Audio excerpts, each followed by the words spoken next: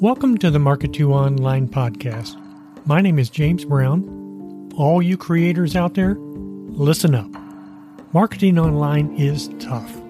I get it. I'm here to help new and not so new creators reimagine their online strategies and finally live the life of their dreams. If you've been struggling for a while or you're just getting started, welcome. Welcome to the Market 2 Online podcast. I know you know because I've said it plenty of times. Online marketing is a business. But for some reason, I kind of just left it like that. Today I've got a bit more to say about it. Because most people that start online do so as individuals, right? They get an idea in their head and then they go about trying to bring it to life online. First of all, most newly minted online marketers are the equivalent of Hollywood actors. You know, starving artists. They want to be the next big thing, but until that happens, they're a waiter, a dishwasher, or a valet. They still need to pay the rent, so it makes sense to start out as a solopreneur. That's a technical term for a solo entrepreneur. It is when you are a person responsible for everything in your business. That means you're an individual who starts and runs their business independently without the support of a co-founder or even a W-2 employee. In other words, a solopreneur is an entrepreneur who performs all duties related to their business alone. You wear all the hats.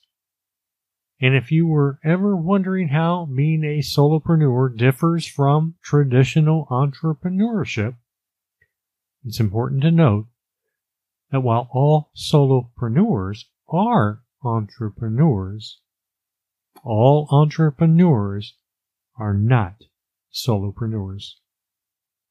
By definition, an entrepreneur is an individual who starts and runs their own business. However, they do not necessarily manage all aspects of their business independently as a solopreneur does. Solopreneurs have a single business focus. Those who choose to pursue a career as a solopreneur are often not pursuing serial entrepreneurship, meaning they tend to start their businesses to offer a specific niche offering and are focused on building a steady customer base to keep their business profitable, but they are not looking to expand. And this keeps the business manageable for one person who tends to continue running things solo. Those who work as solopreneurs often manage their businesses as a single-member LLC or a sole proprietorship, which are simpler to manage and grant full decision-making authority to the owner. Solopreneurs often have minimal workplace requirements because many solopreneurs offer a specific set of services that can be performed remotely. Their workspace requirements tend to be minimal, often only requiring a computer and internet connection depending on their scope of work. And by the way, 15 million small businesses are home-based. Here are a couple of examples of some famous solopreneurs. The first one is Erica Leonard, and she's best known by her pen name, E.L. James. To date, the British-born writer is one of the richest authors in the world, yet she never set out to be.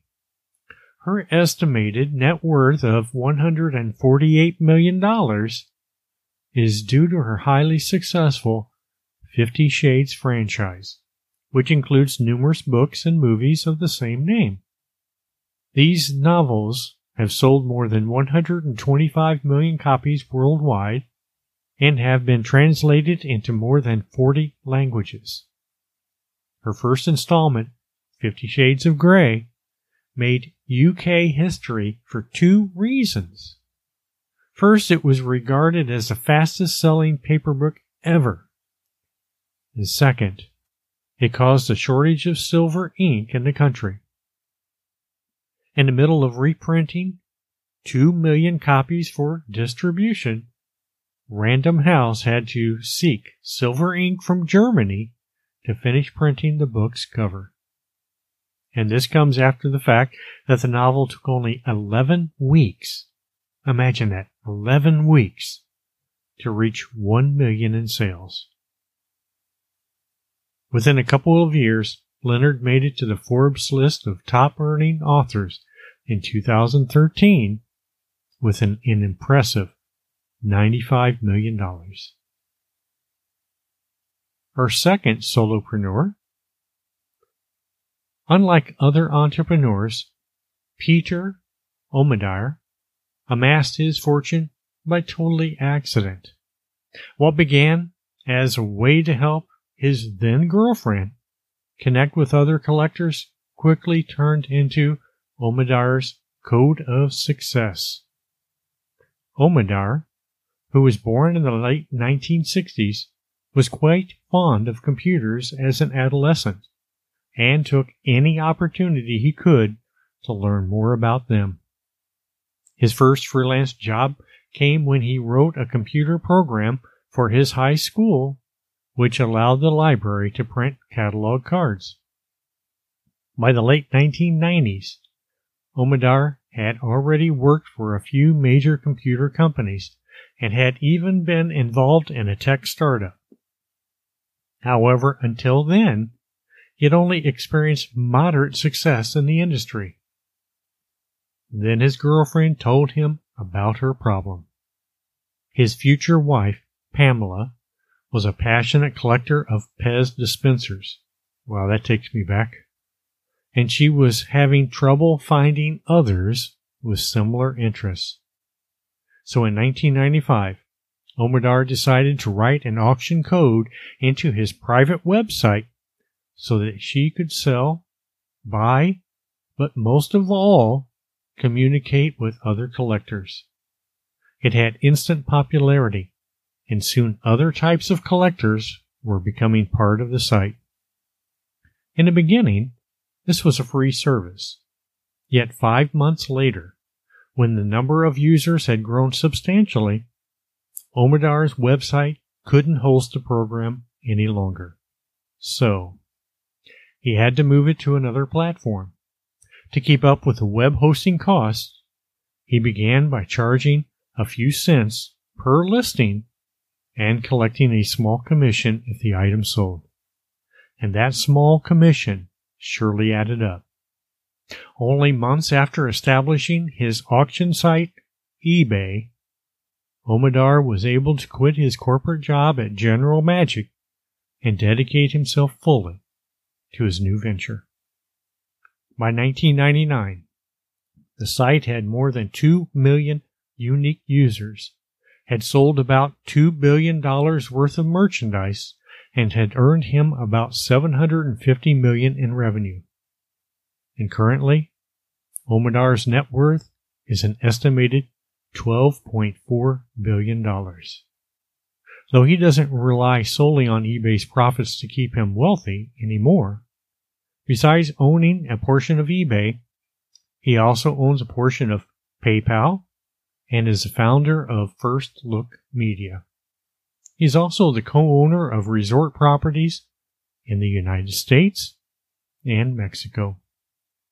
So I hope that you too can see that even if you start online as something as simple as a solopreneur, it does not mean your future needs to remain simple. Follow your heart. Follow your dreams. Follow your passion. Work hard. Work with a goal in mind. Work with a vision in sight. And be yourself. And return next week for another episode I'm calling it, and I'll see you next week, my friends. No matter if you're new to online marketing or a struggling veteran, keep coming back, where you will learn how to develop your online strategies so you can achieve the success you desire. Please click on the subscribe button or inside the podcast app you're using, click follow so you will not miss even one exciting episode. You've been listening to the Market to Online podcast, where we help new and not so new creators reimagine their online strategies and finally live the life of their dreams. Thanks for listening.